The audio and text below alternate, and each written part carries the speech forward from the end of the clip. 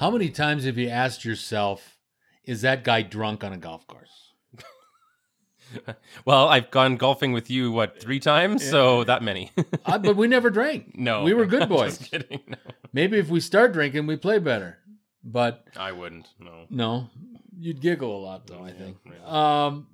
The reason I ask, Senior or Champions Tour, whatever they call it these days, the Old Fogies League. The Legends of Golf. The Legends of Golf, yeah. Whatever I think they call it Champions Tour now.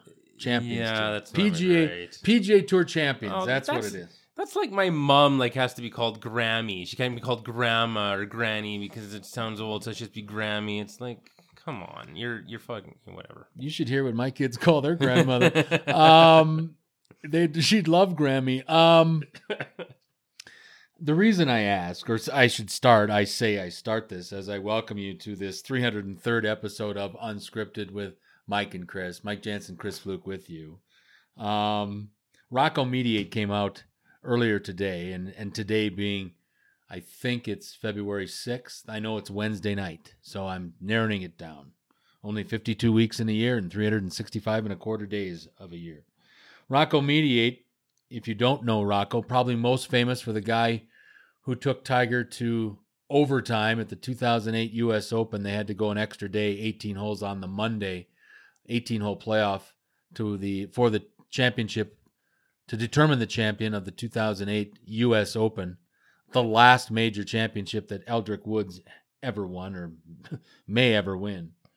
But Rocco Mediate is a clown. He's a funny guy. He is a joy to watch on a golf course. I've seen him a couple times, both in the States and up here for the Shaw Charity Classic in Calgary that's played once a year over Labor Day weekend.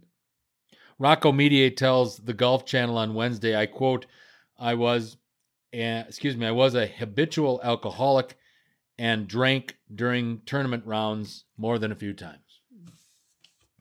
End quote.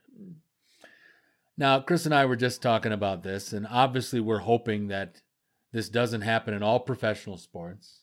It would answer a lot of questions, though, if it did, with some bonehead plays, especially J.R. Smith in Game 1 of the 2017 NBA Finals.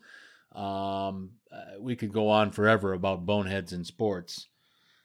And I'm hoping it doesn't happen in the fast-paced games of the National Hockey League and I would bet there. I would argue this, though. I bet over the years there have been more than a few guys that came to the game hungover. I would believe that possibly could happen, especially if you had a Vegas team 25 years ago and you had a matinee game like they do now. They have a lot of 12 o'clock games, Saturday afternoon matinee games. Wouldn't that have been funny? The smell of the alcohol would have knocked you out of the arena. Rocco Mediate tells, I was a habitual alcoholic and drank during tournament rounds more than a few times. Now, you got to believe in golf that this happens more than people want to know.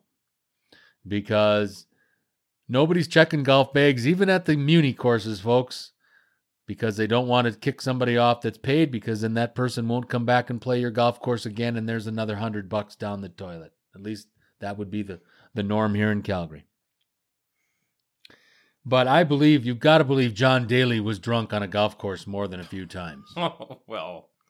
And I'm telling you, and I know this from fact, folks, from people I've interviewed in the years past from the wonderful and wacky world of golf. And I've interviewed more than a few of them, including once on the telephone, Mr. Arnold Palmer, which was really cool. Mr. Palmer the whole time. But for years, now they work out all the time. You see Dustin Johnson and you see the guy you like so much, Brooks Koepka. They look like freaking machines out there, and they look like they should be playing tight ends or outside linebackers in the NFL. But they didn't go to the workout room. They used to go to the bar room all the time. And I know a caddy friend of mine that actually toured, that did some tours as a professional caddy years ago. I don't remember the guy's name. God, I wish I could remember the guy's name, but I do remember he was on the tour as a caddy for a couple of years. They were drunk all the time. And surprisingly, Tom Watson was one of the bigger drinkers. Really? Yes. Little holy boy, holier than thou, I can beat Jack Nicklaus. Tom Watson. 9 major championship Tom Watson had a drinking problem. Well, they were all. I think drinking was so prevalent then. That, Well, I get that, but I'm just you know, saying, in this, as I'm sitting here saying that John Daly had to have been drunk a few times on a golf course, I think there were probably a lot more guys like Rocco Mediate that took their little little helper out to the golf course and snuck it in their golf bag. I truly believe that, and I truly believe it because part of it was there wasn't the television coverage that there is now. People forget that you go back even as far to the 1970s, early 80s with golf coverage, and a lot of the actual physical coverage of the golf course didn't start till the back nine. So, now you have television on every damn channel or every damn hole and all 4 rounds. But John Daly and Craig Stadler, they're not going to change anything. Well, no, I'm just saying. They're not that type of guy. But I think they'd be surprised. I think there'd be a few more taking a drink. I mean, people don't know this guy. His name is John Jacobs. He did very well on the senior tour after, he had a so-so regular PGA Tour career, probably more success on the European Tour. But John Jacobs, I remember watching Faraday one night, and his guest was Gary McCord. And Gary McCord was a big friend of John Jacobs. They lived together in the Phoenix, or lived by each other in the Phoenix area. He says John Jacobs was drunk more than 3/4 of the time. So I think in that day and age, yes, there was a lot of drinking in society, period. But I think there was a lot of drinking going on at the good old golf course, too. Yeah, absolutely. It actually reminds me of professional wrestling, how back in the 80s, everything was just like, Hulk Hogan always said, it's just, we just all go straight to the bar and we just drink all night. Or Ric Flair, that's what he was obviously known for. Ric Flair turns 70 this February 25th. This month, they're going to have it actually just happens to fall on a Monday. They're going to have a big Monday Night Raw 70th birthday party for Ric Flair. Big celebration, who I did take as my first round pick in our wrestling death pool that we did on Super Bowl Sunday. So I had the 4th overall pick, and I took the Nature Boy, Ric Flair. And pretty excited about that. But anyway, yeah, but they said, Hogan would say, like, other than the Ultimate Warrior, who would go straight to his room and just drink bottled water and eat tuna from a can and just had to be was contest ready to 365 days a year. Other than him, even the guys that were just juicing their brains out, they were still going to the bar all night and just getting drunk. And now they say if you go on a hangout with the wrestlers after the show, you're more likely to find them in their hotel room playing video games than going out and getting wasted. So it's just a different time. Or they always said the way you'd try to give wrestlers whiplash is if you're in the locker room in the 80s at a professional wrestling, like a WWE, WWF event, all you do is you just take a bottle of pills and you just shake it like a cat. like shake, like it makes the cat all excited. But like, I mean, every guy's on like a million, painkillers and everything, and like the heads would just whip around. So then I forget who it was. I saw an interview recently with some old wrestler, and he said he was in a locker room recently, and he did that. He just took out the pills and just like shake. Nobody even looked. Like nobody paid any attention. Everyone just nothing.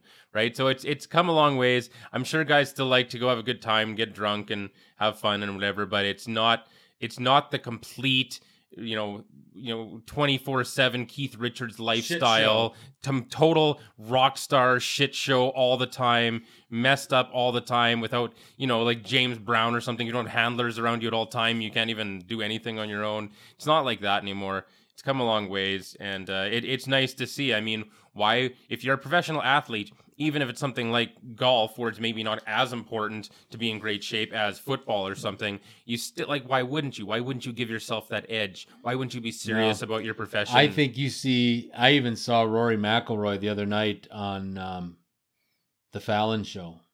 And wow, golf has come 180 degrees from the days of Jack Nicklaus and his prime and Trevino and those guys. Rory looked cut.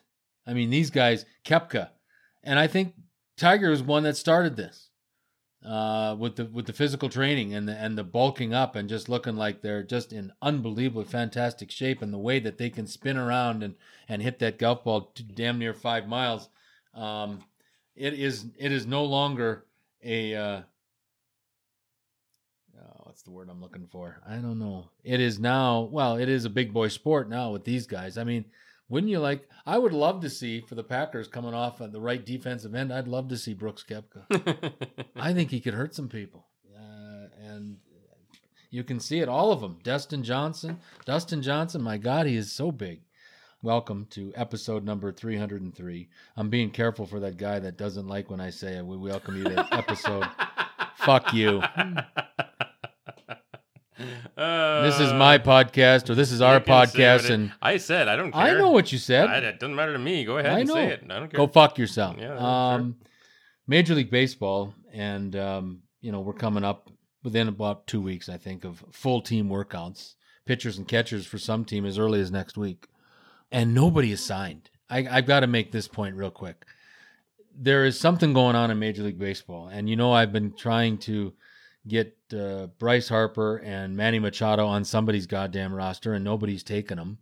And and the reason I bring this up is that I heard today Curtis Granderson, good guy, has always contributed, to somebody's roster. Last year with the Blue Jays, then with the Brewers, the second half of the season through the National League Championship Series. He delivered some big hits for the Brewers. A clubhouse leader, good guy. Has played for the Yankees, played for the Mets. He's played for everybody. 38 years old, but he finally, I think it was like yesterday, accepted a $1.3 million deal for this year and basically a spring training invite from the Miami Marlins. Things are desperate out there if you're signing with the Miami Marlins for $1.3 million. Wow. So something's going on, because I respect Bryce Harper because he's got Vegas connections. I can't stand Manny Machado, but those two should be signed by now.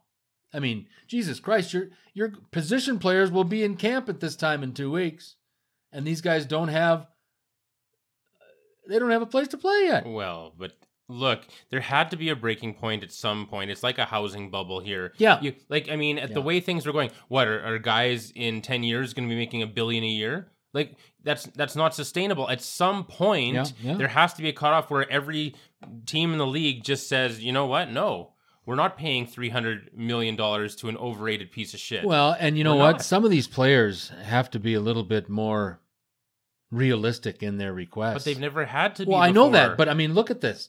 In the last 2 weekends, I've heard, not this weekend, not Super Bowl weekend, but the week prior, over the weekend, Harper had a discussion with the San Diego Padres.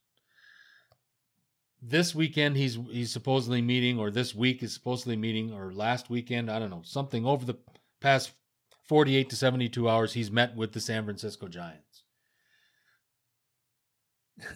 Nobody in their right mind would have believed at the beginning of the offseason free agent frenzy in baseball that Bryce Harper would be talking to the San Francisco Giants or the San Diego Padres. And the Padres really surprised me, because where do they have any money? They've never signed anybody big. They've signed Eric Hosmer this year, but he didn't do much down in San Diego. San Diego has been irrelevant in baseball, in my opinion, since the 1998 World Series, which they lost to the Yankees. Tony Gwynn was on that team. Name me somebody else. I can only name Tony Gwynn. So, Greg, I'm employing you, buddy. Find somebody from the 1998 San Diego Padres that wasn't named Tony Gwynn. Baseball has got a problem here, folks, and somebody is trying to fix it by saying no to these assholes. But there's there might be 6 baseball fans that'll be disappointed to not see Manny Machado or Bryce Harper, but if these guys don't get a team soon, they won't get to, and this is called a segue, folks, they won't get to look at the new baseball rules being proposed for the 2019 season. Major League Baseball and the Major League Baseball Players Association are discussing potentially drastic changes to the on-field game and economic landscape of the sport in the middle of a collective bargaining agreement. Okay, that's enough of that journalism reading there. These are some of the proposals from Major League Baseball and the union on Friday. They covered a wide range of topics. I've got the list here. Could I just list them off to you? Yeah, go ahead, please. And we'll just do them one at a time here? Yeah, okay, I'm struggling. Okay, it's okay. Let's do it. So this one is number one. It's brought on because, just if anyone wants to know the stats, pitchers hit an abysmal 115 with a 144 on base percentage last year. So, because that brings us to our first proposed rule change, and I think there's going to be very, very strong opinions on both sides of this one, potentially even at this table, we'll see, and that is, of course, the universal designated hitter. Can't wait to see it. Why not?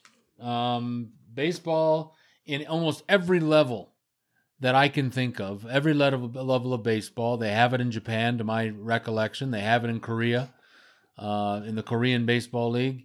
And they have it in the minor leagues of the major leagues. Except, of course, in the National League.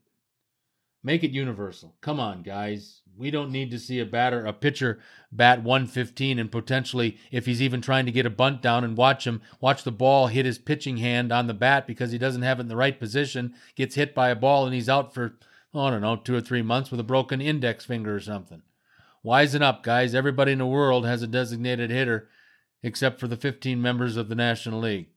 Time to wake up. Yeah, I may have oversold that a bit because I don't really have a strong opinion on it that much. But, I do. But I will say I've always thought it's neat. And that's not the best reason to do anything because you think it's neat. Right. But Well, I think it's kind of neat that they have a difference. Well, It doesn't have to be that one. It could be anything. But no, I mean, the stats tell the tale. We're getting to a point now where you're seeing it when a National League team visits an American League city during interleague play. Both teams are using a designated hitter there anyway. So we're really using it in 15 cities in America. Yeah. Think about it that way. No, it's fine. I don't think that I can't think of a single good argument to keep the National League the way it is. The one that I really like, I like the 20-second pitch clock. Oh, yeah. Well, we've talked about shot clocks. Absolutely. Plenty on that. on You want to speed up the speed of play, institute a shot clock and 100%. Put it right there by the freaking dugout steps so the pitcher, whether a right-hander or left-handed pitcher, can see the damn clock going down. On the right behind the plate, where when you're watching on TV, you can see it. And they should have one. You've got to have it. The super, yeah. And they should have the super on the screen at all times because that makes people want to watch. I predict ratings will go up if they have a shot clock. I really do. No, I think that one, to me, looking at all these, a study to lower the mound, draft advantages for winning teams and penalties for losing teams, expansion rosters to 26. Well, some of these are stupid. Some of these, if we can get a couple of them, the on-field things, I think if we could get a couple, the designated hitter would speed things up. 20 seconds, a pitch clock would do really good. Okay, let's do 10 seconds on each one then. Yeah. Okay. Good. Okay. The 26-man roster. Your thoughts? I have no problem with that. What's the difference? One more man and one more potential designated hitter. Yeah, that's great. And that one wouldn't take place until 2020, by the way. Right. That one. Okay. 3 batter minimum for all pitchers. Well, this has become a bullpen game. So I don't think pitchers are going to see 3 at-bats anymore. But, starting pitchers are becoming almost obsolete. You're seeing these teams like Tampa Bay and Milwaukee and other teams are copying this because, again, we've said it a million times, all these sports are big copycat things. If it's something successful, everybody wants to try it. I don't think we have to have a rule for it because I just don't think in this day and age we're going to see pitchers bat more than twice anyway. Starting pitchers. Yeah, so no, this is what it's saying is a 3 batter minimum. So a pitcher has to throw to at least 3 guys before you can take them out of the game. Oh, I misunderstood. Oh, yeah, my brain is fried. It's okay. No, like if you put in a guy, I see. So you can't just put him in there and then pull him right the away. righty lefty bullshit, No. And you put in Chris to face the left-hander, face and at then you least 3 come batters. back in, and then I come in to replace you, so I face the left-hander. I get it. Yeah, I like that. I like that. All these damn pitching changes. They were worried about 6 mound changes or 6 mound visits last year. That didn't even come into play. No, that was too stupid. It's stupid. Yeah. I like this. 3. There's so much wasted time because each pitcher needs 8 pitches or gets 8 pitches of warm-up before they start facing live batters. I love this. I wish I understood it the first time. It's okay. That's why you got me here. It's okay. That one I'm not sure. I appreciate. I was trying to stump him, but I was really stupid. It's okay. It'll speed up the game. I do appreciate the strategy of that, but yeah, I think they get carried away. So maybe it's a good thing. Once they brought in the designated hitter in 1973, they took a lot of the strategy out of baseball. They don't give a fuck what anybody says there. Fair enough. Okay. This rule change, it says just whatever that draft rule is going to be. So what is it? Draft advantages for winning teams and penalties for losing teams. You know what that is? That's anti-tanking. Okay. But how do they do it? I don't know. I'll tell you one interesting thing, and maybe it would be something like this. So my friend was in a fantasy football league this year where, okay, so some teams make the playoffs, some don't. Yeah. But if you, and it's a key, what's called a keeper league. So you keep your best players, and you the same group of guys have the league next year, but you don't draft from scratch. You've kept your best players. Like you get to keep maybe it's like 3 of your best players. Okay, yeah. So it's going to be the same guys next year. So how do you determine the draft order? Well, they treat it like, the worst team goes first. But what they do instead to avoid tanking and all that, so here's the group of teams that did not make the playoffs. Now you are trying to win to get the first overall pick. So now if you sucked, then you actually are also come in last in your playoffs that aren't the real playoffs. You actually don't get a very good draft pick. You have to win out and win the actual non-playoff to actually do it. So maybe something like that where once you're out of the playoffs, you actually want to start winning to earn the number one pick. That actually is good. But you know what? How are you going to determine who's going to be the guy that has to determine, and who's going to determine if the San Diego Padres or the Minnesota Twins or the Tampa Bay Rays, well, never Tampa Bay, they won 90 games last year. Tampa always works with nothing, and they seem to be, at least they try. Minnesota, San Diego, who's going to determine they're tanking or not? They could just suck. I know. Yeah, and then it just piles on, then they just suck. Then they just suck forever. Right. Baseball is because baseball has no parity. That's a dangerous one for them. I think they need parity and to get a hard salary cap before they look at that, in my opinion. Okay, what do you think about putting a runner on second base to start extra innings? You know what? You've heard me, and I don't like the way the game of baseball has gone lately, but for a long time in my life, folks, it was my favorite sport, and I think with that, I think as not a pure baseball traditionalist, because if you're a pure baseball traditionalist, you don't go for the wild card, you don't go for things like that. So I don't consider myself a pure baseball traditionalist, because I think the wild card was a great thing for baseball. But when you're starting a guy on second base in extra innings, I think you're starting to go a little, you're crunching up on that line of going over in regard to you're now changing kind of the fiber of what baseball was. You're adding things that don't need to be added. 20-second shot, the 20-second pitch count isn't adding or detracting. It's getting guys to speed up instead of sit there and play with their jock strap and fix the cup and all this other stuff that they do between pitches. It's a waste of time. But putting a runner on second base in extra innings, I've got a small problem. Yeah, I feel like it's too much of a radical change. Okay, the last thing I'll bring up here, a 15-day minimum for the DL.